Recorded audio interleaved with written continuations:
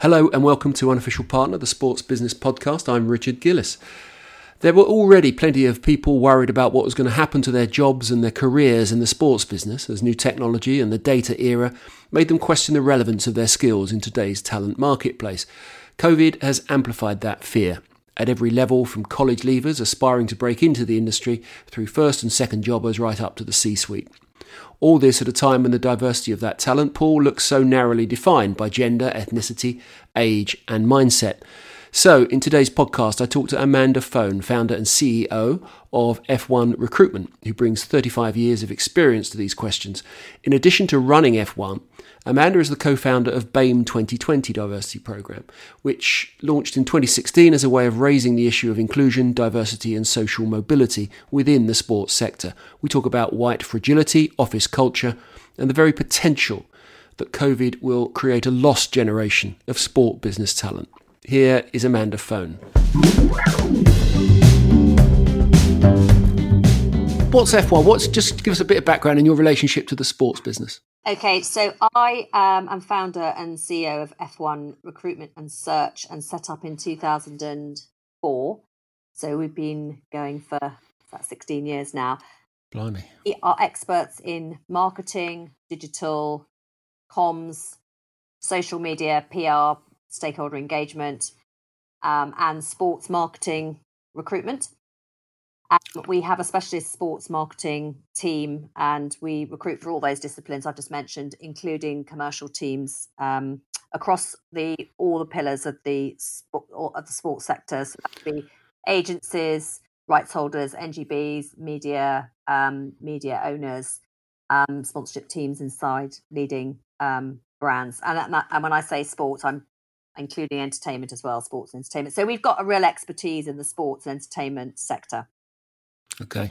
So since 2004, I'm counting at least 2 recessions between here and there. I'm just wondering how this one, we're going to talk in a minute about, COVID and the impact and what you're seeing, but you are at the absolute sort of epicenter of people's, there's an anxiety around the place about what's happening, obviously.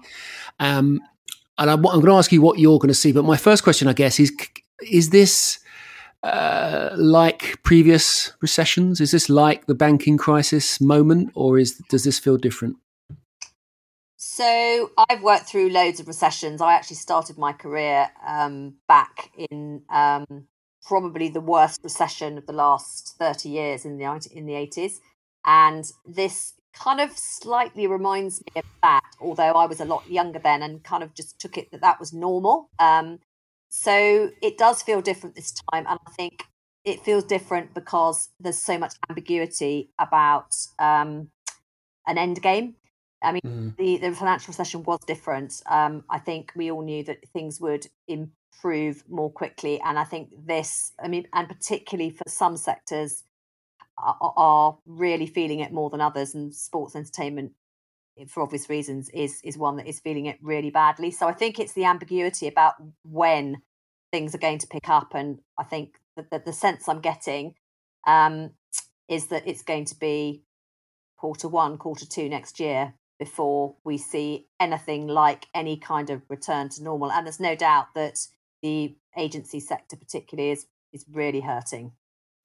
So how does how does it work? I'm just wondering about the sort of, and you're right to identify the different sectors, and there will be different answers to this question. But I'm just wondering what the sort of corporate response was. I imagine there's a shock moment, and we had that certainly in what initially, and then there's a furlough, which sort of complicates the picture.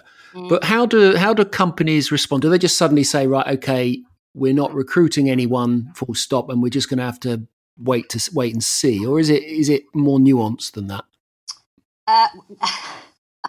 Well, I think what happened was everything went on hold on about March the 22nd, and pretty much everything went on. I mean, senior assignments went on hold, more junior assignments just were parked indefinitely.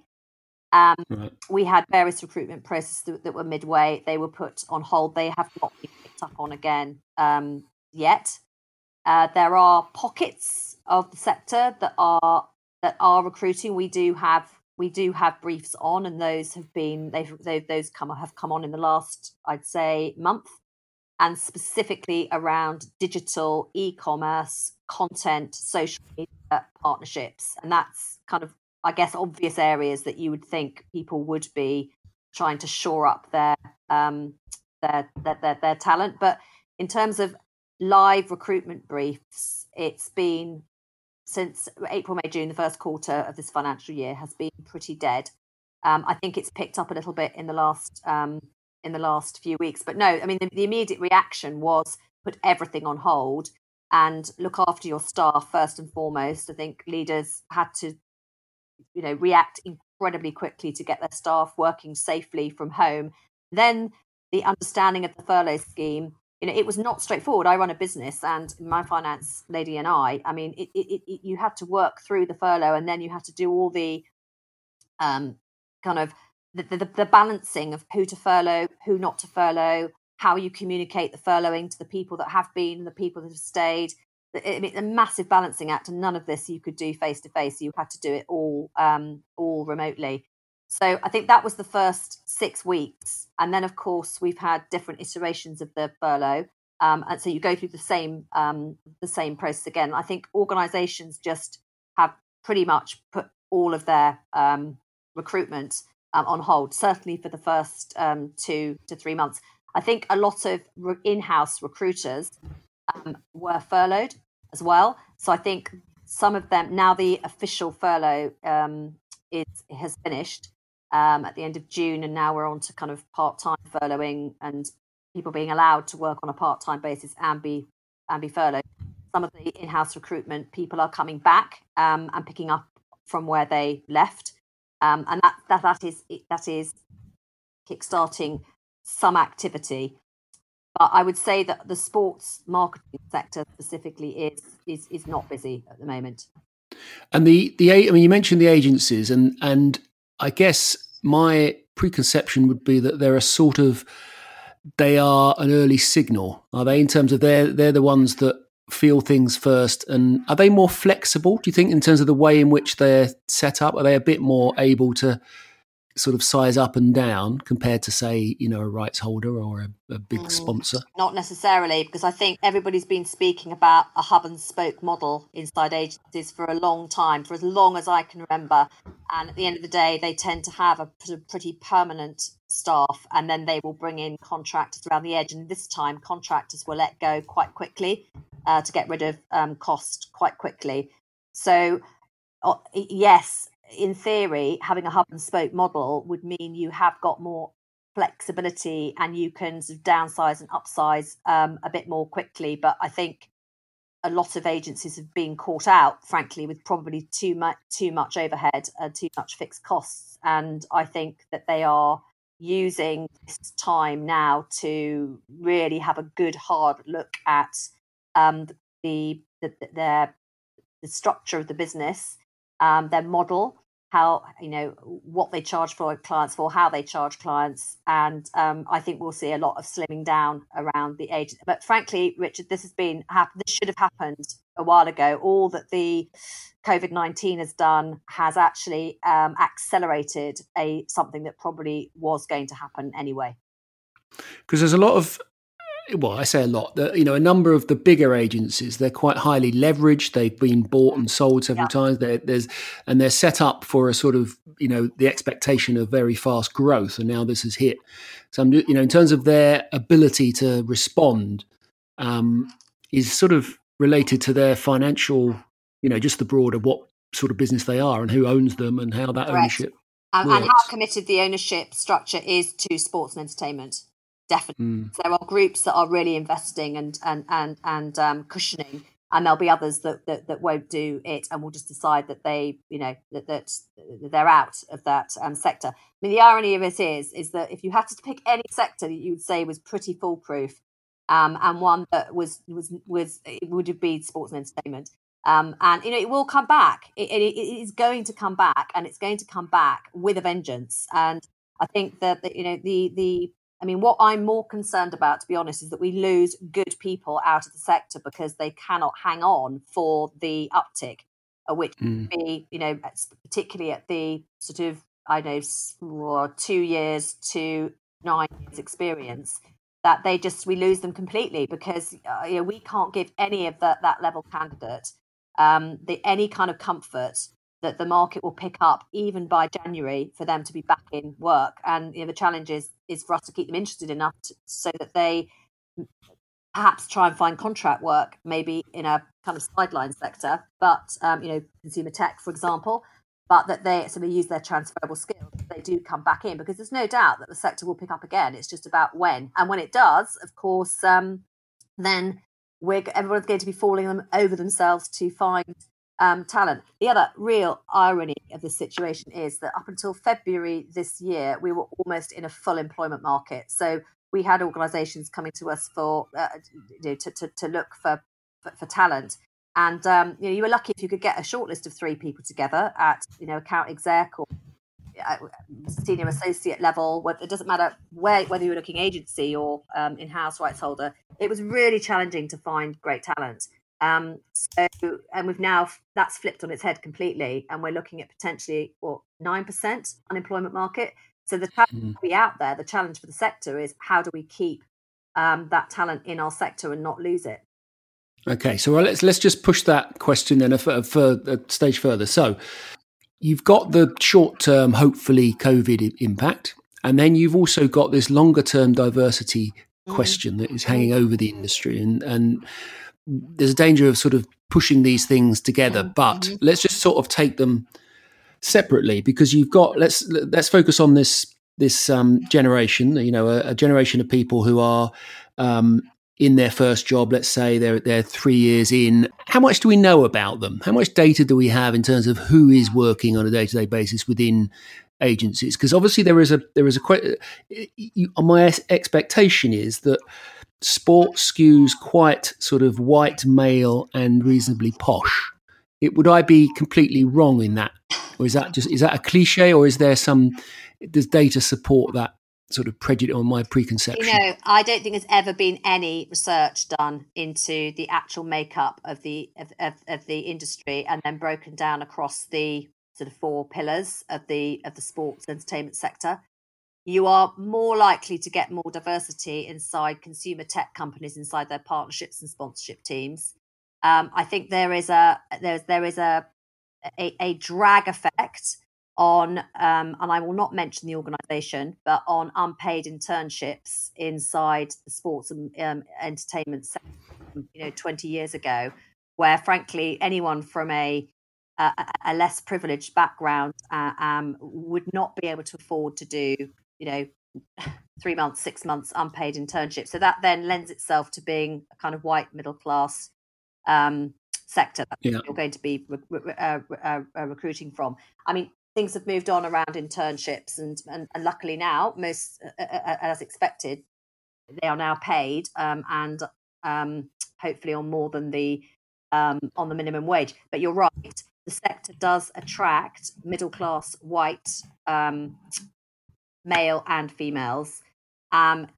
Historically, you have found that the women going in around PR and events, and you find that the young men tend to go inside the more commercial side and work their way up. And of course, the career pattern can be starting agency side and then moving in-house into a brand or rights holder or to NGBs. And the truth is that the agency world is the funnel. I mean, that is the way you get into the sector, is by doing a work placement, a paid internship, and then you move through the agency, and then you move off and on to working in other areas of the sector.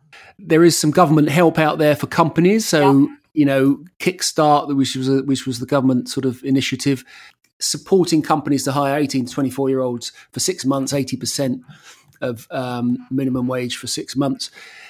Is that something that the sports, some of the major agencies or some of the employers in sport will take advantage of, in your experience, or is it something that will pass them by? Well, they look. I mean, we're going to have a problem if we don't. And I think this should be a real kind of shout out to anyone listening that has got any kind of budget. And everyone can say they haven't got any budget, but the danger if we don't use this scheme or schemes like it is that we will, in 2 years' time, there will not be the people in the sector that have 2 years' experience. And in my experience, I think that organisations are not using their internship and graduate programs as much this year.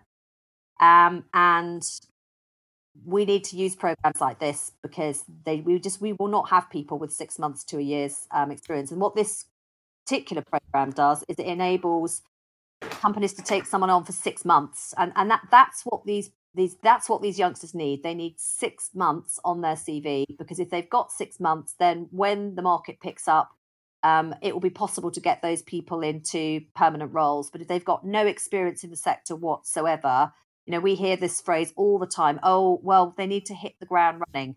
So basically what we're saying is we've got no time to train anybody up. So that's 6 months. So even if an organisation took on, 2 people for 6 months each, everyone's doing their bit for the sector. And, I keep seeing this hashtag all in this together. And I think, well, yeah, we are. That means we've all got to sort of do our bit.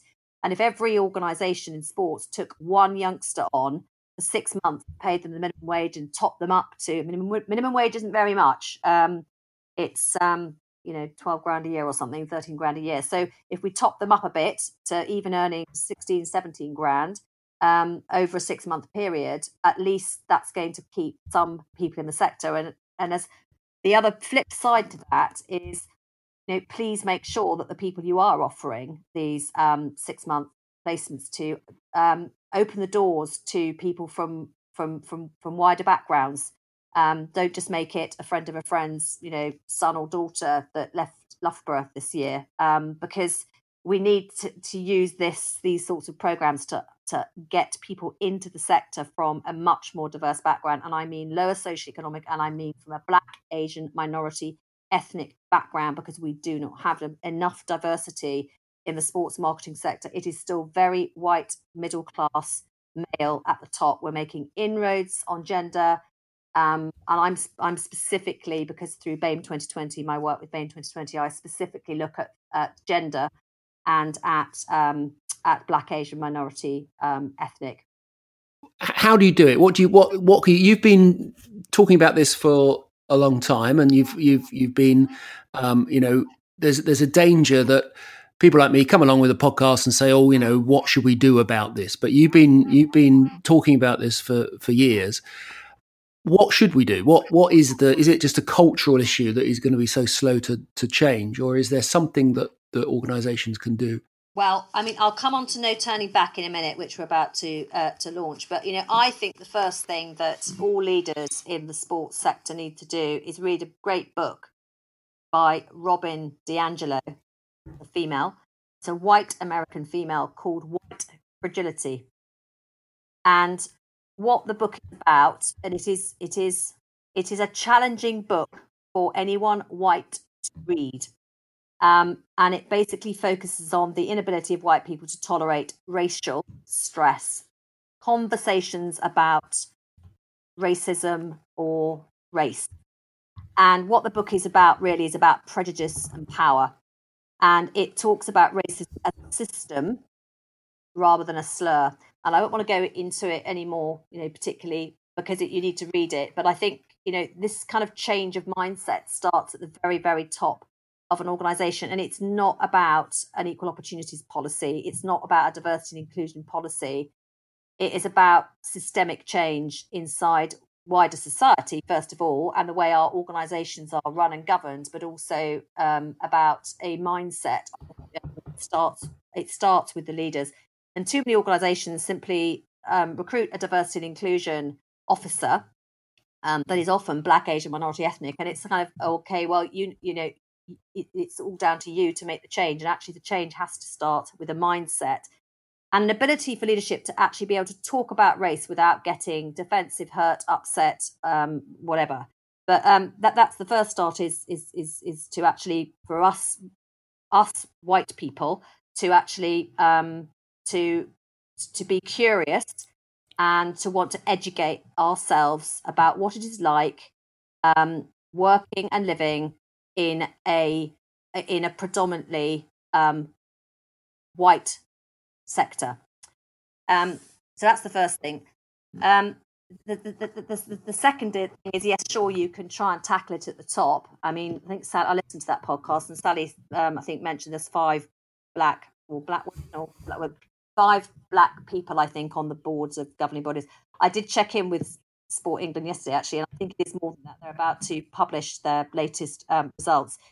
You can start at non-exec level. That's a kind of that's with the whole female gender issue. That's how we've managed to get whatever it is, 32% onto boards of FTSE 100 companies.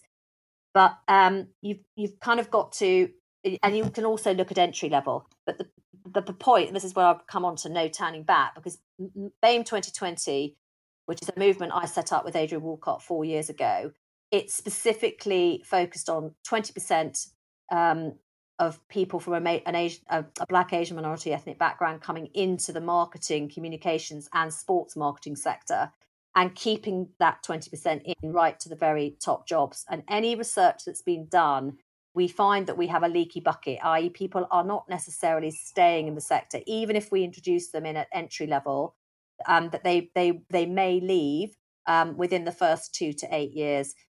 When you look at the quantitative sort of studies or research, and the one that's just been done by the CIPR quite recently on race in the workplace, and it's clear that there's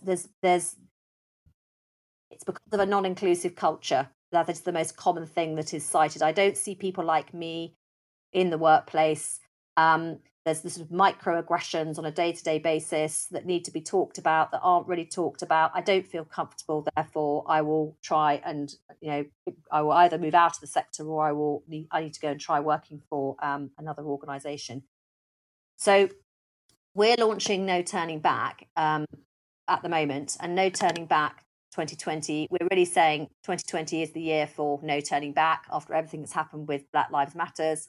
We've been hearing most of what's come out of the Black Lives Matters, sort of tsunami of feeling. We've been hearing at our BAME 2020 events over the last 4 years. We've been running an events program called Let's Be Bold about the subject of race. So No Turning Back 2020 is about saying, okay, look, enough is enough. If we are to run the No Turning Back kind of strap line next to your brand name or your organization's name, you're going to need to do 2 things. One, you need to take an inclusive values audit to demonstrate to people from diverse backgrounds that your organization is inclusive, and if it isn't inclusive now, that it's on the journey to being inclusive. And then to really commit to only using third-party recruiters and search consultancies that have a diverse portfolio of candidates of a minimum of 15% from a non-white background, and that they need to evidence that. There are ways of, I've run a recruitment consultancy for 16 years. I hear stuff like, oh, it's not GDPR compliant. You can monitor the diversity of background of your candidates in an anonymous way, and every recruitment consultancy can measure its candidate portfolio, because really recruitment consultancies, third-party recruiters and in-house recruiters, they're part of the solution as well as being part of the problem. And what we hear all the time from companies is, oh, can you find me a diverse shortlist at I don't know 8 years experience level? And our reaction is, well, we'd love to, but they're not staying in the sector. So it's very difficult to find people from diverse backgrounds. We have to work harder at our organisations being more inclusive, and then we'll get some diversity to actually stay in our sector to the very top jobs. So we have to get better at managing more inclusive organisations, and that way we will keep Black, Asian, minority ethnic talent in the sector. I think the second point is we have to entice more people from diverse backgrounds into our sector in the first place. And there's things like writing inclusive job specs, writing inclusive ads that go out on job boards. There's a way to write copy that will be more inclusive than less inclusive, and where you advertise, and how you communicate. If you communicate on LinkedIn, for example, and having grassroots programs inside your organizations. There are all sorts of things that organizations can do to attract a more diverse talent portfolio. But I think the key thing about No Turning Back is that they will not stay unless it's an inclusive environment. And for too long, there are too many recruitment companies that have had kind of a stranglehold on certain, particularly in the sports sector, that really don't do enough, I don't think, this is my opinion only, they don't do enough and work hard and invest time and money into attracting candidates into their portfolio that do not come from middle class white background. In terms of the, you mentioned right at the beginning there that no one is measuring, the sports business sort of workforce. Is there a cross industry organisation that could and should be doing that? Well, I've already spoken to the people that you're probably thinking about. Yes. I think that the sector needs to come together, and get that information. So there are CIPR is responsible for the public relations sector. You've got the Chartered Institute of Marketing. You've got the IPA. The IPA and the CIPR do those sorts of that sort of research, and I really think the sports and entertainment sector should be doing that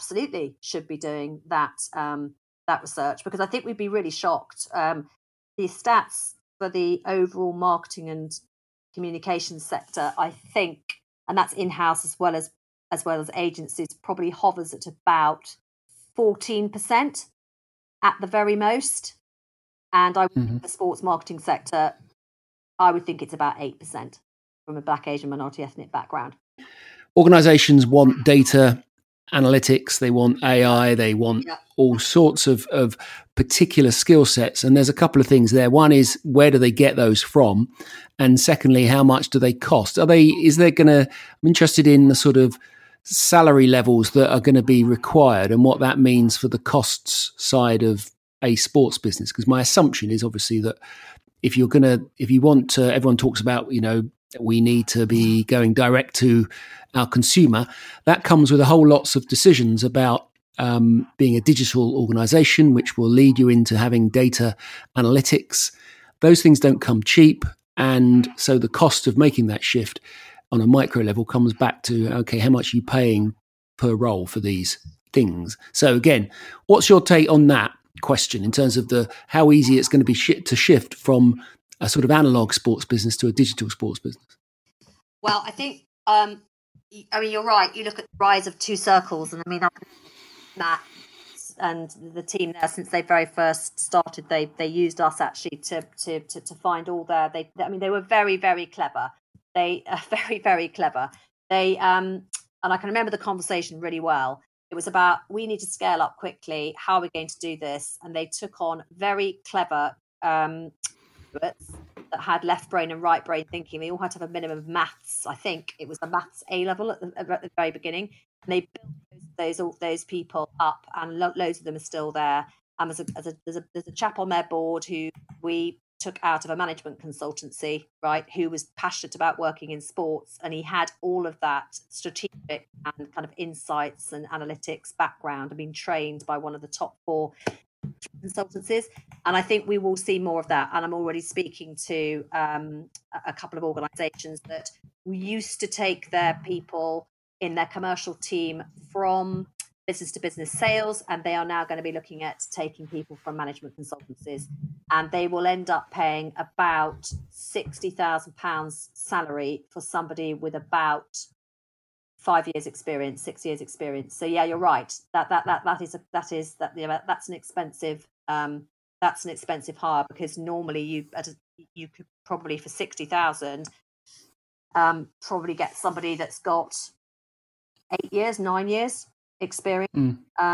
So I think there'll be more movement across. I mean, obviously we did see movement from the banking sector, corporate finance, law and management consultancy during London 2012. And a lot of those people, we all know who they are. They're still in the sector. And some of them are commercial directors, CEOs of sports organisations. So we have always seen a migration from professional services. But I think that management consultancy, the skill set there, because they're client facing. I mean, one of the challenges about bringing people across from professional services that they do need to have, particularly if they're working, agencies or managing agencies, they will need to have that client servicing piece. I think e-commerce. I think historically the sports sector has been a bit snooty about moving people across from other sectors. And I am working on a brief at the moment where they are specifically, it's an e-commerce digital strategic director role. It will be paying about 150,000. It is for a senior player, and that person will probably come from a retail background, combined with a digital financial services, so online financial services background. So I think we'll see more opportunity for people from outside the sports marketing sector, retail, brand, FMCG, consumer tech, to come into the sports sector because of their digital platform, e-commerce and partnerships experience. And you're absolutely right. People want the experience across paid, owned, earned and shared. And you need to have integration of all of them. I mean, I did speak at an ESSA conference about 6 years ago about the need for particularly the sponsorship career to position itself as it very clearly inside the marketing and commercial team, and not pigeonhole itself in sponsorship, because the sponsorship career gets narrower and narrower and narrower the further up the food chain you go, and at some point you've got to switch into having those marketing, there's much broader marketing and commercial skills as well. So going back to what we were talking about right at the beginning, this is where agencies particularly and in-house teams have really got to look at the model they're using, the business model, and the makeup of the team. And I think that's where you can be more nimble, because you can buy in expertise when you need it. And that hub and spoke model, I think, could work really well for agencies when they need to buy in the specific talent. Well, just this hub and spoke thing, I get it as a concept, but how does it affect sort of the culture of an organisation? Because quite often agencies are right. You pick an agency a lot of the time on culture, and if you are basically a small group and then you're buying in freelance, you lose that sense of community, don't you, of the whole? That's a real different management challenge, I guess. Well, I think we've lost that for good anyway.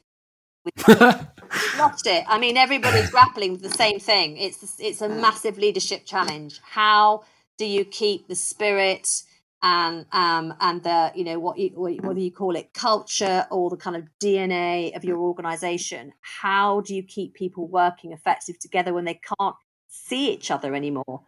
And a hub and spoke model is. It can work really well, but you're right. You've got to work really, really hard at relationships. And one of the things that I've been speaking to quite a lot of leaders about when they're saying, they're spending all their time on Zoom calls and they're knackered by the end of the day, is if you've already met people and you already know them, and you've spent time with them, it's much easier to keep that going. It is really difficult if you haven't met somebody and you haven't seen how they behave in a meeting, or everyone's calling the water cooler moment. I mean, that is incredibly incredibly challenging. But I think the way we have all been working and being able to say, right, everybody into a breakout room, let's have a brainstorm, let's come up with that is kind of we're never going to get that back. It's gone. We're going to. You think the office? You think it's the end of the office, and there's a real danger of extrapolating what you're saying is that work will essentially be Zoom plus some of those terrible management away days. Sort of forming human pyramids and trust exercises. I think it's going to be I think there's going to be some really exciting opportunities how we structure our offices in the future. Look, most people do not want to work at home 5 days a week. It is, it's for all sorts of different reasons. Most of us like to go to a workplace. We like the interaction. We like the variety. Actually, for a lot of people, some of them actually even miss the bloody awful commute because it actually gives you downtime on the way back home, and it differentiates home and the workplace. What will happen, though, I think, is that people realise they were on a hamster wheel, and this 9 to 5 or 9 to whatever, 10, 5 days a week. Why does it have to be like that? If it was possible to come in 3 days a week and to meet your peer group for specific meetings 2 or 3 days a week, will there be, time sharing on office space, for example? I've spoken to a number of organisations, smaller organisations, that are thinking about moving their head offices outside London. They're thinking about doing a timeshare. That they'll come in on 3 days a week and share their offices, as long as they could be deep cleaned, cleansed in between with other organisations. So we're not going to lose the collaborative teamwork and the ability to work together inside an office. I just think offices will look and feel slightly different, and we're going to be going through that whole work it out, suck it and see set over the next year, post COVID. There are going to be lots of serviced office options that are going to arise out of this, and I think that flexible thinking organisations could get a chance to actually reduce their fixed costs as well, because let's face it, a lot of people were never in the office anyway on a Friday. You're paying for office space for 7 days of the week, and actually you've only got a full office for 4 days. That doesn't really make great financial sense to me. So if we can cut it a different way, we could end up with organisations that are looking at slightly different, a fixed cost models as well, and that has to be a good thing. It's interesting. Working in an office. In a typical office now, it's, the open office, the move towards open office, which is a very sort of democratic idea. Everyone is sitting around in a circle. It does play, I thought it plays to sort of extroverts, and actually quite often, and people are sort of reticent now even to take phone calls in an open office, so they don't want to be heard talking. There's culturally, it's quite interesting. I found that when I started work in a sort of newsroom, you learnt by being on the phone next to someone or someone more senior, and you heard the shtick and you heard all of that stuff going on. And that's how there was much less formal sort of teaching or training, but actually there was a great deal more informal teaching, good and bad. And that's, you could argue the toss about that. You pick up bad habits as well as good ones. But I think there's a sort of, I did come away from my most recent experience of open office working, completely open office working, which I felt it wasn't very effective. And it wasn't, although it sort of seemed to be democratic and it meant that actually the people who want to get on with something or had ideas to contribute but weren't extroverts, it was quite hard to get them involved. There's a sort of sense that I was a bit over open offices, I must say. I was going to head back to my sort of glass-panelled office with my, filing cabinet. What do you think? Is that complete madness, or am I? No. I think that people are saying that this working from home and has actually played into introverts. Introverts are because they do get their voice on a Zoom call that's managed properly. Obviously, it can go very wrong. We'll be interrupting the whole time, but introverts. I think that open plan offices can often play against introverts, because then that they are, and we're generalising here a bit, but they won't necessarily interrupt. They won't necessarily muscle in and put their opinion forwards. And I think if you are working remotely, if you've got a good chair, they will make sure everybody speaks. And I think that you can do a phone call. If you're an introvert, you can do a phone call, and you can do a Zoom, or you can do whatever you use, Teams, on a 1-to-1 or a 1 to 2 to 3 basis, and it will bring. It's possibly easier. I think it's bringing. It's easier for. I'm not saying it's easier for introverts, but I think it's bringing. It can. The open plan office can make it difficult for introverts. Definitely. Yeah. There's a brilliant book called Quiet by Susan Cain, which I recommend about, this issue. But I did sense, I think, and probably overly influenced by Susan Cain's book. I do think, I think open offices, I think I've probably had enough of them. Well, you see, we may go back, but we're going to have to go back because open plan offices are going to breed the virus. So we're going to have to go back to slightly more contained environments. And if you think about it, there's going to be less people in a bigger amount of space. So people are going to have to meet more formally probably than they have done, because you can't just suddenly go into a breakout group with 10 of you. You're going to have to keep some social distancing. I think with onboarding new people, I mean, what you just said about the osmosis way of learning, so you watch and listen, I mean, that's interesting in itself, because if you're hiring people from diverse backgrounds, you have to be incredibly culturally aware as to, if you've got an introvert, for example, how do you get them up to speed if they're not necessarily going to be, asking all the questions but actually onboarding when you're not in the office, because you can have people sitting in. I mean, I'm doing it at the moment with some of my team. If I have a call with a client, I will ask someone to come and sit in on that, and they will be passive in the meeting because they're learning through the questions I'm asking, and then we do a debrief afterwards. So that sort of one-on-one coaching, I think, is actually almost becomes easier when you're working remotely, because if you're doing immediately asking, you're singling someone out to come and spend some time with the boss, and that then to be fair to it's got to be.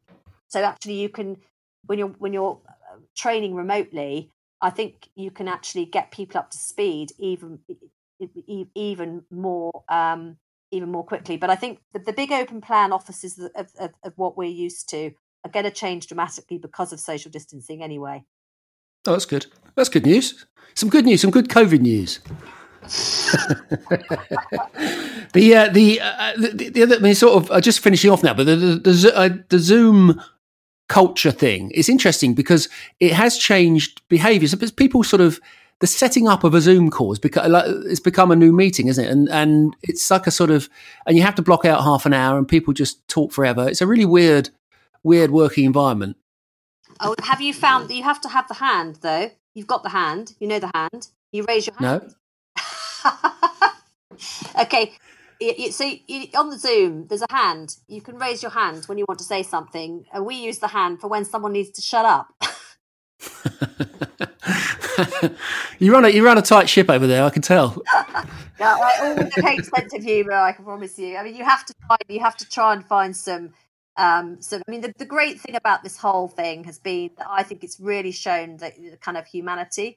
And the sports marketing sector is full of amazing people, fantastic people. And I don't think I've really ever met anybody that everyone's driven, everyone's passionate about what they do. They're all in the sports sector because they love and they want to make a difference to the sector.